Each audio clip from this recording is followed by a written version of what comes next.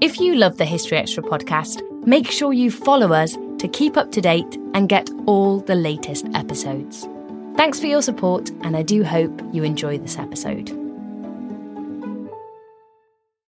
When you need mealtime inspiration, it's worth shopping Kroger, where you'll find over 30,000 mouth-watering choices that excite your inner foodie. And no matter what tasty choice you make, you'll enjoy our everyday low prices, plus extra ways to save, like digital coupons worth over $600 each week. You can also save up to $1 off per gallon at the pump with fuel points. More savings and more inspiring flavors make shopping Kroger worth it every time. Kroger, fresh for everyone. Fuel restrictions apply. This episode is brought to you by Twizzlers. Long day, late night, feeling a little bored? Twizzlers is the ultimate sidekick for any moment of the day, no matter what kind of day you're having. The perfect level of sweet and a fun excuse to sit back and relax. Unwind with Twizzlers. To buy now, visit Hersheyland.com/Twizzlers. The NBA playoffs are here, and we all know playoff mode is a thing. Listen to the evidence. Playoff crowds are going wild. Playoff players are lighting up the court. Even your speakers are in playoff mode. Okay, we'll take it down a notch, but just a notch, because this is the Turn It Up to 11 NBA playoffs. Playoff mode is clearly a thing. The NBA playoffs presented by Google Pixel continue on ABC, ESPN, TNT, and NBA TV.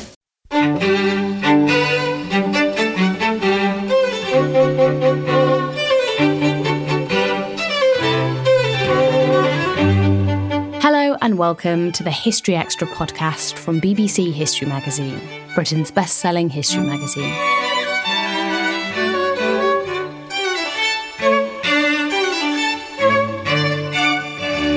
I'm Ellie Cawthorne. If you delve into the history of spying, you might realise that there's a surprising amount of crossover with the world of show business.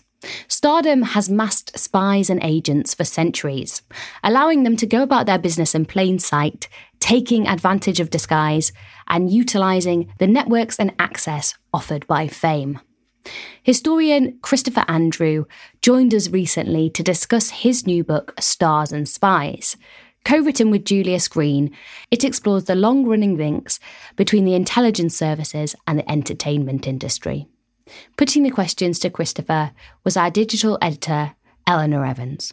The crossover between show business and espionage might seem to some slightly incongruous, as one lives their lives ostensibly in the shadows and one seeks publicity. But your new book with Julius Green explores this symbiosis that exists, and I wonder if we could start by hearing a little from you on this phenomenon. Well, absolutely. I mean, it's an apparent contradiction, isn't it? Because spies have to live in the shadows, and stars aren't stars unless they're in the limelight. But when you look at it more closely, of course, in fact, they require the same kind of skills.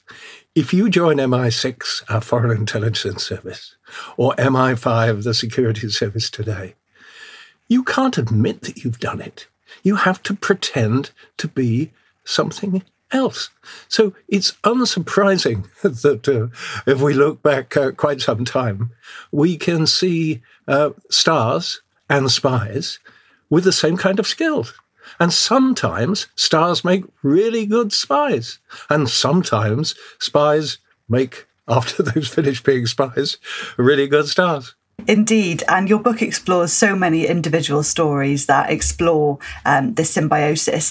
And I wonder if we could start by talking a little more about the time span that you both cover in the book and where the shape of the book came from. Right. Well, I mean, the book goes back a little bit to almost the first spies and almost the first stars.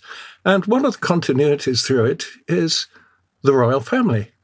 I mean, Queen Elizabeth II, when she opened the Olympics less than a decade ago, she chose to be accompanied by Britain's most famous spy. And Britain's most famous spy is, of course, not a real individual, but a fictional character, James Bond. Now, if we go back more than 1,000 years, we get to Alfred the Great. Now, Alfred the Great was, so far as we know, the British monarch, English monarch in those days, who was best at being a spy and also best at being an entertainer.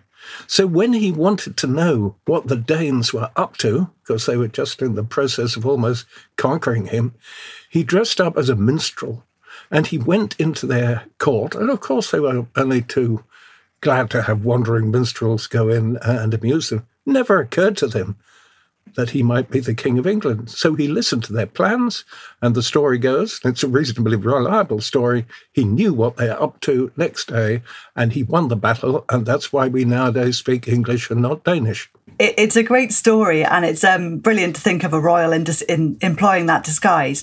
But what struck me as well, you talked about the royal family, and throughout a lot of these stories, is it fair to say there's a crossover for in many cases that the people with the power, i.e. the royal family, are the people with the power to be patrons of both theatre and then who can run their own intelligence as well? Oh, absolutely. And I mean, the detailed story in the book begins with Queen Elizabeth I, because it tends to be forgotten that in the 1580s, two things happened to England that nobody had expected for the past 1,000 years. One, we become the world's best at theatre, Marlowe and Shakespeare among names that come to mind. And secondly, we also become best at intelligence, and not simply spies, but also at code breaking. Actually, our code breaking was better, and I'm not exaggerating, in the 1580s than it was in the year 1900. And what makes the difference is that Queen Elizabeth I is passionately interested in both theatre and intelligence. Far more plays are put on at court, some of them by that fellow Shakespeare, than under any previous and most succeeding British monarchs. But secondly, she sees her intelligence chief, Sir Francis Walsingham, every day. And the very last portrait of her reign, the so-called rainbow portrait, is unlike the portrait of, I think, any other monarch in the history of the world. She is portrayed exactly as she wanted to be, so she still looks about 29.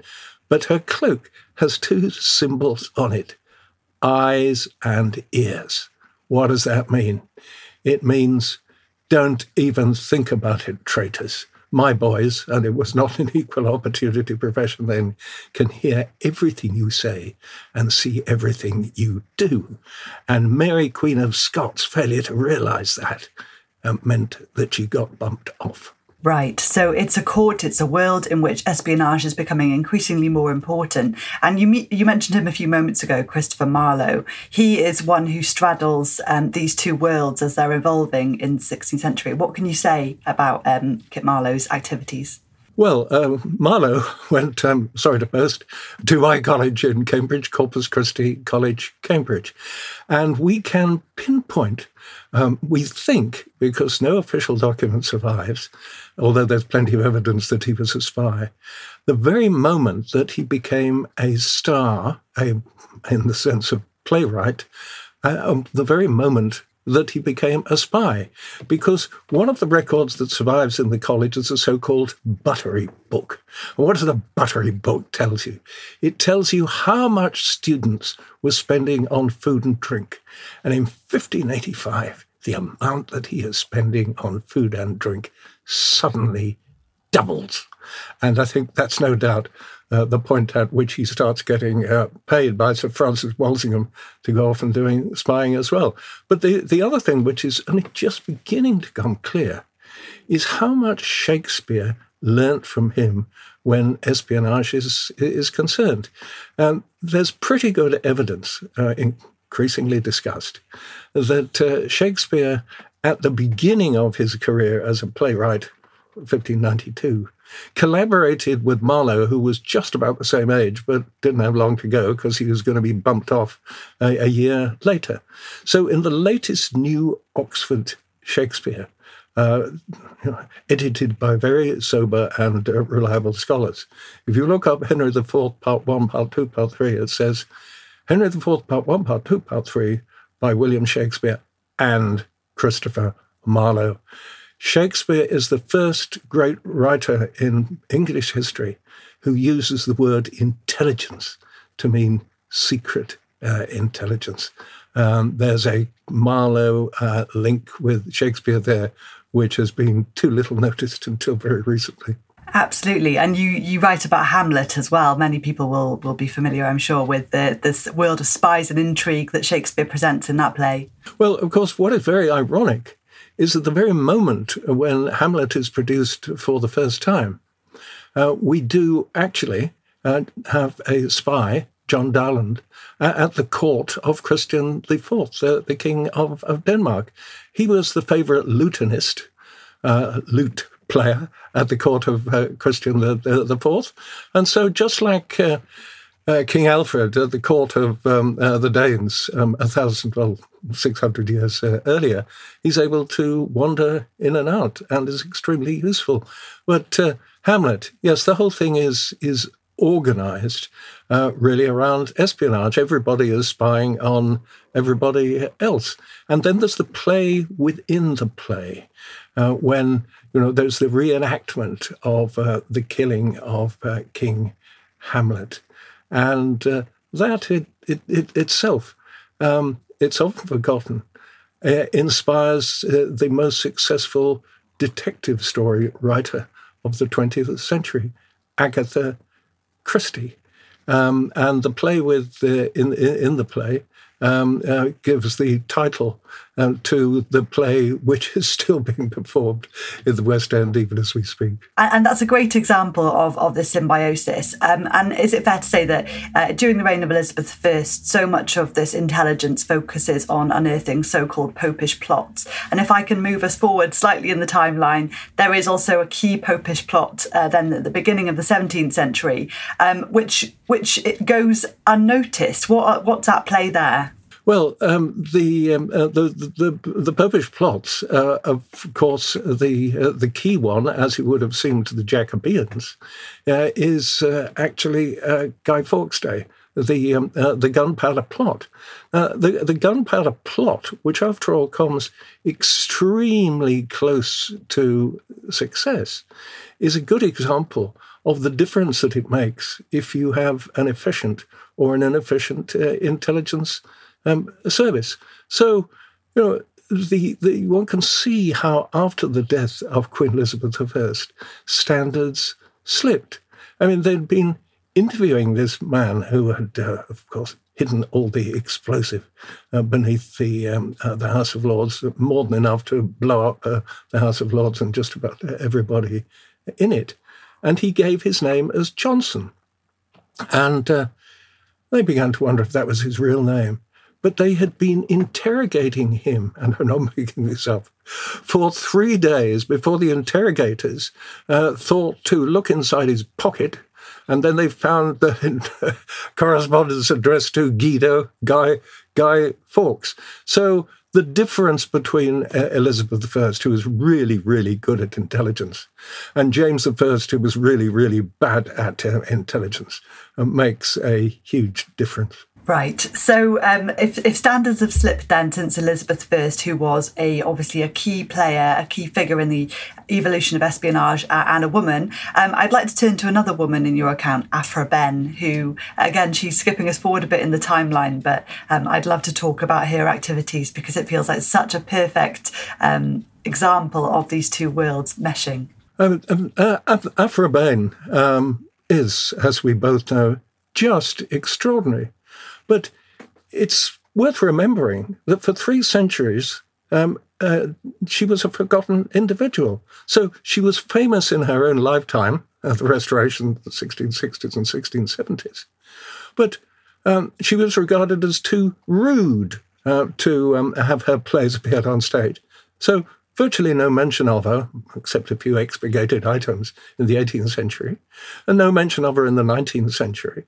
And it's actually not until the 1960s that she starts becoming famous again. So this woman, who was an unperson in the history of British literature and British drama in the 18th and 19th century, is now taught at every self-respecting English course in every self-respecting British university. But it's an extraordinary story because she, unlike Marlowe, becomes a spy before she becomes a world-famous writer. And we can now tell that during her year as a spy, she was actually making up all the reports. But what that gave her the example to do was extraordinary creative writing. And then she turns the skills that she had used as a completely bogus spy into becoming Britain's first woman to make a successful career as a writer. And apart from the poet laureate Dryden, she has more plays performed at court, the court of Charles II, that is to say, than any other British writer. And not to reduce in any way her writing abilities and her accomplishments, it's planned to use her as a honey trap. And I wonder if we could talk about this idea of female spies being employed as honey traps, what that term means and how it might have impacted this history. Well, you can, one of the ways that it's possible to suborn other people is by paying them. Actually, there's the FBI has a helpful little acronym, which is the 4 different ways that you can recruit people to spy for you. MICE. M is for money. You pay them to spy to you if they're working for somebody else. I, ideology. So, the KGB recruits some, and only a minority of British communists to spy for them because they have ideological sympathies. C is for compromise. Well, how do you compromise people? Well, you can compromise people in all kinds of ways. But if you compromise them financially, it can take years. If you compromise them sexually, it can take about half an hour. And so that is the easy way to do it. Ego at the end, of course, also helps. If the seductor or seductress tells the person who is being compromised that they're extremely attractive, that appeals to their ego as well. So it's pretty difficult to believe, given the period of time, when women weren't recruited if there was a man available. But of course, seducing the son of the head of Cromwell's intelligence service, who had taken flight to the Netherlands and was heterosexual, was a job that was not possible for a man. So it's possible to see how they would have chosen Aphra Behn to do that. And in the time that Aphra Behn is around, is active, there's also the court of Charles II, which does present an opportunity for subterfuge with his love of theatre and these two worlds again coming together, presenting opportunities. Yes, absolutely. But I don't think there's anybody who equals Aphra Behn for having begun her career as a spy and then secondly becoming... Well, I think it would be fair to say that nowadays she has a better reputation than any other dramatist from the English Restoration. Still to come on the History Extra podcast. But he forged a map, a so-called Nazi map, entirely bogus, with an equally bogus master plan for the Nazi takeover of the whole of South America. And this was passed on to Franklin D. Roosevelt, the President of the United States, not normally a man who's easily fooled. This episode is brought to you by Indeed. We're driven by the search for better, but when it comes to hiring, the best way to search for a candidate isn't to search at all. Don't search, match with Indeed. Use Indeed for scheduling, screening, and messaging so you can connect with candidates faster. And listeners of this show will get a $75 sponsored job credit to get your jobs more visibility at Indeed.com/HistoryExtra. Just go to Indeed.com/HistoryExtra right now and support our show by saying you heard about Indeed on this podcast. Terms and conditions apply.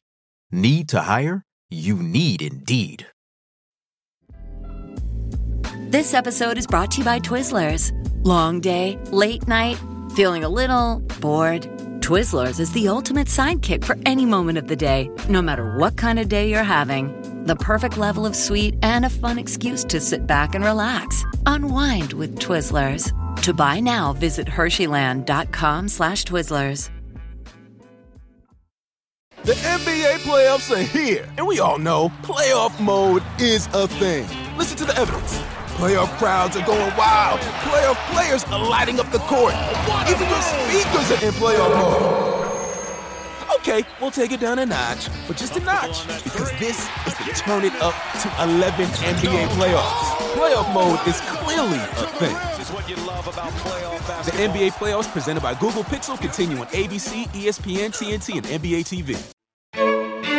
So there's also this aspect of theatrical censorship. How does this come about, and what impact does this have on the symbiosis between espionage and theatrical? Well, first of all, it has an enormous impact. Theatrical censorship, there being no film industry, of course, at the time, begins in 1737. And what theatrical censorship, which at the beginning of the 20th century, at the beginning of cinemas, is extended to the film as well, does, is to prevent the emergence until the First World War and afterwards of one of the most popular art forms in the modern world and across the whole world, in Britain and in other places. In other words, spy films. Easily the most popular film on at this very moment is the latest James Bond film. But spies were pretty much censored out on the stage and in film until the First World War and afterwards. So, this extraordinarily popular art form would have emerged much earlier had it not been for censorship. That's very interesting. Even if that art form wasn't there as a vehicle just yet, there were other forms. There was dancers, performance. And I wonder if we could talk about a couple of people who were able to harness their performances to enable them to hide in plain sight. One is Mata Hari, which many of our listeners may well know. Well, Mata Hari is a wonderfully misleading example, because she is, if you ask most people, what is the best-known male spy in the world? It doesn't matter which part of the world you ask it in, they're going to say James Bond. If you ask them the name of a female spy who's best known, they're going to reply, I think, Mata Hari. Now, Mata Hari, unlike James Bond, was a real person, but she was what can be politely called an exotic dancer, and she specialised in upmarket striptease. I think it's fair to say. So you can see why she captured prurient imaginations. There are two things. Now that her file has been released, and remarkably, her file wasn't released in France until where she was shot as a spy in 1917, until 100 years later, 2017. What does it show? It shows beyond doubt that she was a spy. German communications are intercepted. That proves that. Secondly, it shows beyond imagination that she was a really hopeless spy. What she's done, that fictional character as she's become, has done is distract attention from the fact that the most successful French spy of the First World War was a woman.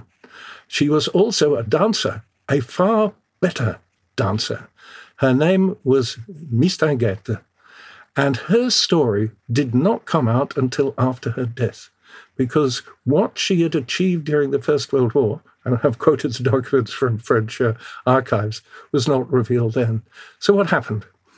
She had all kinds of admirers, to use a euphemism, not simply in France but elsewhere. And at the beginning of the First World War, she goes to the Deuxième Bureau, French military intelligence, and said, I think it would help if I keep in touch with, she didn't say my former lover, but that's what she meant, the Prince Hohenlohe. Now, he was a German prince who was not an important part of the German administration, but he knew people who were. So she kept in touch with him, mainly in Switzerland. And in 1918, as the French archives, not, I think, previously quoted in books in Britain, reveal, Hohenlohe said, "You're going to lose. We're going to have a great final offensive in the Champagne area." So it was from Mistinguett, the best paid French star of the time, that France learned where the final German offensive, which was beaten back, was going to take place. And the same thing happens in the Second World War. The best French spy is once again a woman, Josephine Baker, American origin, but she had taken out French citizenship. And on the last day of November 2021, she is being given the highest honor that any French citizen can be given. Her body is being moved to the Pantheon, which has just over 100 people. And Macron, on that date, makes a great speech explaining what an extraordinary individual she is, but concentrating on her role in the resistance rather than in espionage. So all the fuss about Mata Hari, a tragic figure, has, I think, led people to overlook the two women who really were extraordinary stars, the best paid of their time, and extraordinary spies at the same time. Mata Hari has led people down a lot of dead ends. Yes, right. I think you're right that there's so much of the popular image of espionage owes to imagination rather than reality, and I feel that's such a good example. What is curious is that the Mata Hari image continued to influence the Russians rather more than it influenced us. Just about the last thing that the KGB did at the end of the Cold War, before the Soviet system itself collapsed, was to try and make itself more popular by, and there's a picture in the book, announcing that they were appointing a Miss KGB. In other words, the world's most attractive female intelligence officer. And in 2010, when these 10 spies, Russian spies, Putin spies, who had been under surveillance for some time and don't seem to be much good, but nonetheless very good at keeping themselves out of the public eye, were arrested. One of them was called Anna Chapman. And as soon as she went back to Russia, she became a sort of updated Miss KGB. So something I'd like to pick up on is this idea then of disguise and transformation that is so transferable between these two worlds. Well, when the Secret Intelligence Service, better known as MI6, Britain's Foreign Intelligence Service, was founded in 1909, its first head, Mansfield Cumming, drew heavily on the theatre. I mean, we have described how, and he loved dressing up when he went on missions.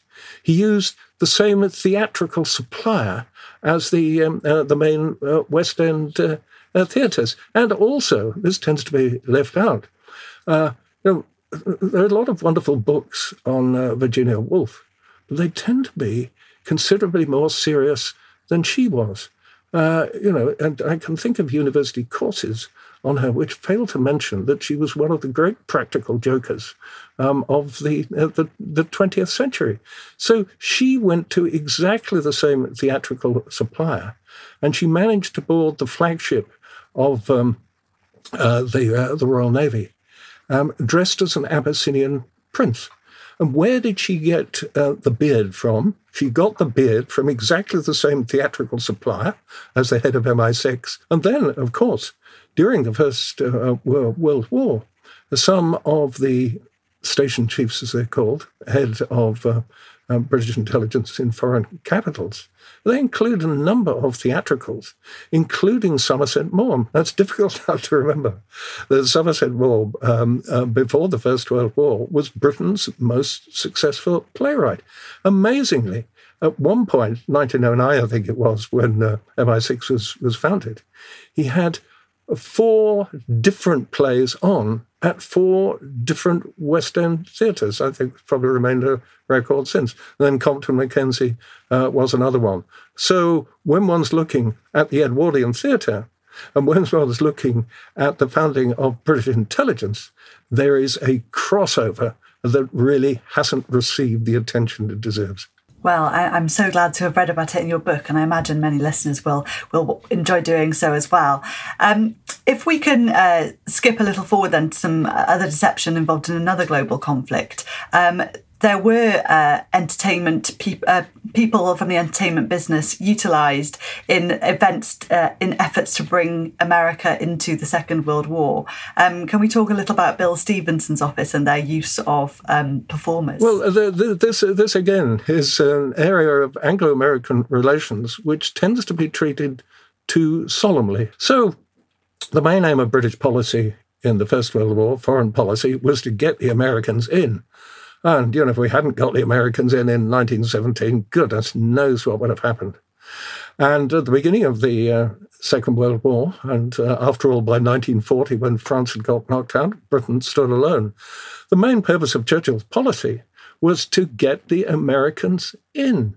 And one of the ways that was tried was the main British intelligence organisation based in the United States, British Security Coordination, headed by Sir William Stevenson, who called himself later the man called Intrepid. Well, not quite right. He was never called Intrepid. But he got together a series of entertainers who were extremely good at deceiving the Americans. Now, time to just pick one example, but it is an extraordinary example, and I think it's rather difficult to beat in the history of 20th century intelligence. The individual is Erich Maschwitz, who used to be astonishingly well known as Britain's most successful lyricist. These Foolish Things, for example. A nightingale sang in Berkeley Square, for example. But it was he who set up a forgery department for British intelligence in North America. And what did he forge? Well, he forged a number of things. But he forged a map, a so-called Nazi map, entirely bogus, with an equally bogus master plan for the Nazi takeover of the whole of South America. And this was passed on to Franklin D. Roosevelt, the President of the United States, not normally a man who's easily fooled. He was so outraged that less than 2 months before Pearl Harbor, we're talking about October 1941, he gave in an address, a broadcast address to the American people, a denunciation, and he was holding it at the time, this bogus map, and saying he had absolute proof. So what did Erich Maschwitz go on to after the Second World War? He went on to become head of BBC Light Entertainment. And he was so good that he was often offered even more money by independent television, so he went off to that. So a career which begins with these foolish things goes on to fooling on behalf of British intelligence the President of the United States in a way that has never been equal since, and then moves on to run British Light Entertainment. Yes, stars and spies interact there, and I think in the most extraordinary way. Definitely. It's a remarkable story. And I wonder, why do you think that such remarkable and let's face it, funny episodes to us, why do you think they have fallen out of this history a little and aren't as prevalent as you might think? Well, mainly because one of the things that really marks the history of British secret intelligence is that it was secret. The CIA was not founded, of course, till 1947. But its existence was open from the day that the KGB and its predecessors have all. But until 1992, the British government, uniquely amongst major governments, refused to admit that it even had a foreign intelligence service. It wasn't till the Queen's speech of 1992 that the government finally admitted, well, everybody already knew, that there was an MI6. Now, even today, the records of MI6, though Burko penetrates them here and there, are totally secret. Even the records from before the First World War.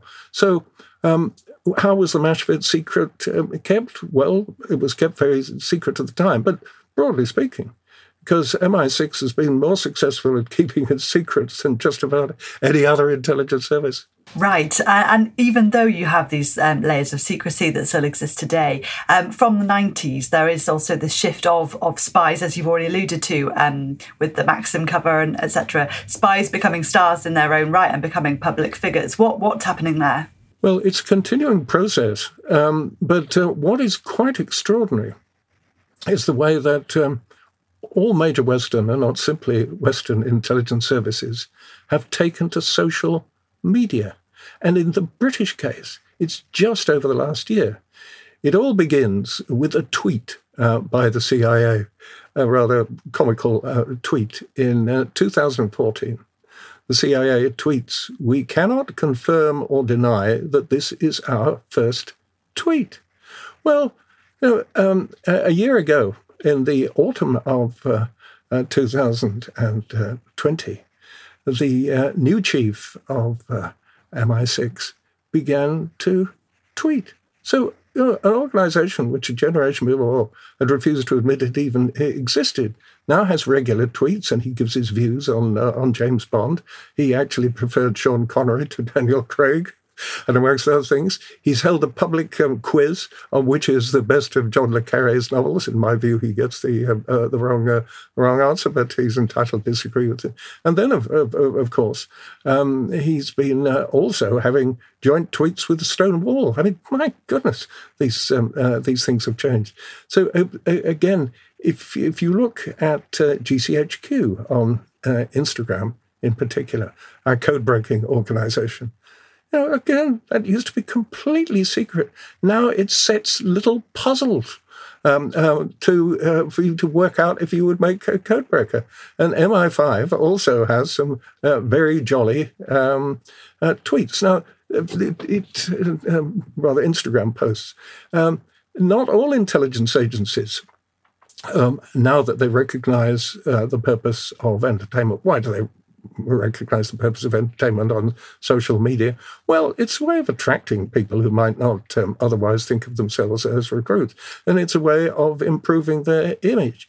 But, they don't all get it. I don't want to pick on the CIA in particular, but for example, the CIA sends, every year it sends Valentine's Day greetings to its followers. Now, this year they were coded. This is the CIA's Valentine's Day message to its followers. And I quote exactly, "Roses are red, violets are blue. Happy Valentine's Day from CIA to you." That was Christopher Andrew. Stars and Spies, Intelligence Operations and the Entertainment Business, co-authored with Julius Green, is published by The Bodley Head and is out now. Thanks for listening. This podcast was produced by Ben Hewitt, Jack Bateman and Brittany Colley.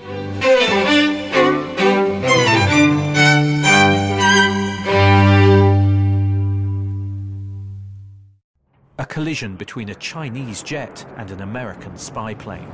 He came and rammed into our left wing. With relations increasingly strained, what are the chances of things spinning out of control? The Western world was asleep. I'm Gordon Carrera. I'll be exploring the friction in this most important of relationships and asking, has the West taken its eye off the ball? You cannot ignore China. From BBC Radio 4, this is Shadow War, China and the West. Listen wherever you get your podcasts.